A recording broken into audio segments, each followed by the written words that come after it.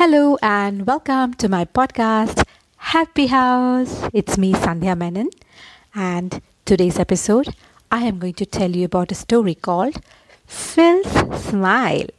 So, let's get started. There was a boy named Phil. He loved smiling. He would smile at everyone, even strangers.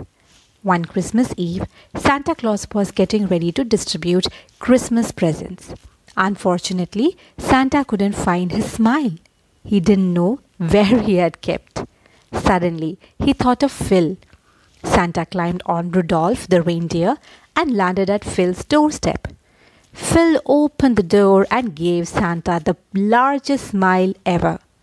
That's how Santa Claus got his smile back. Moral of the story is, a smile can go a long way. I hope you liked this story. Next episode, I'll come back with more interesting one. Thank you so much for listening to Moral Stories. Bye-bye and do take care.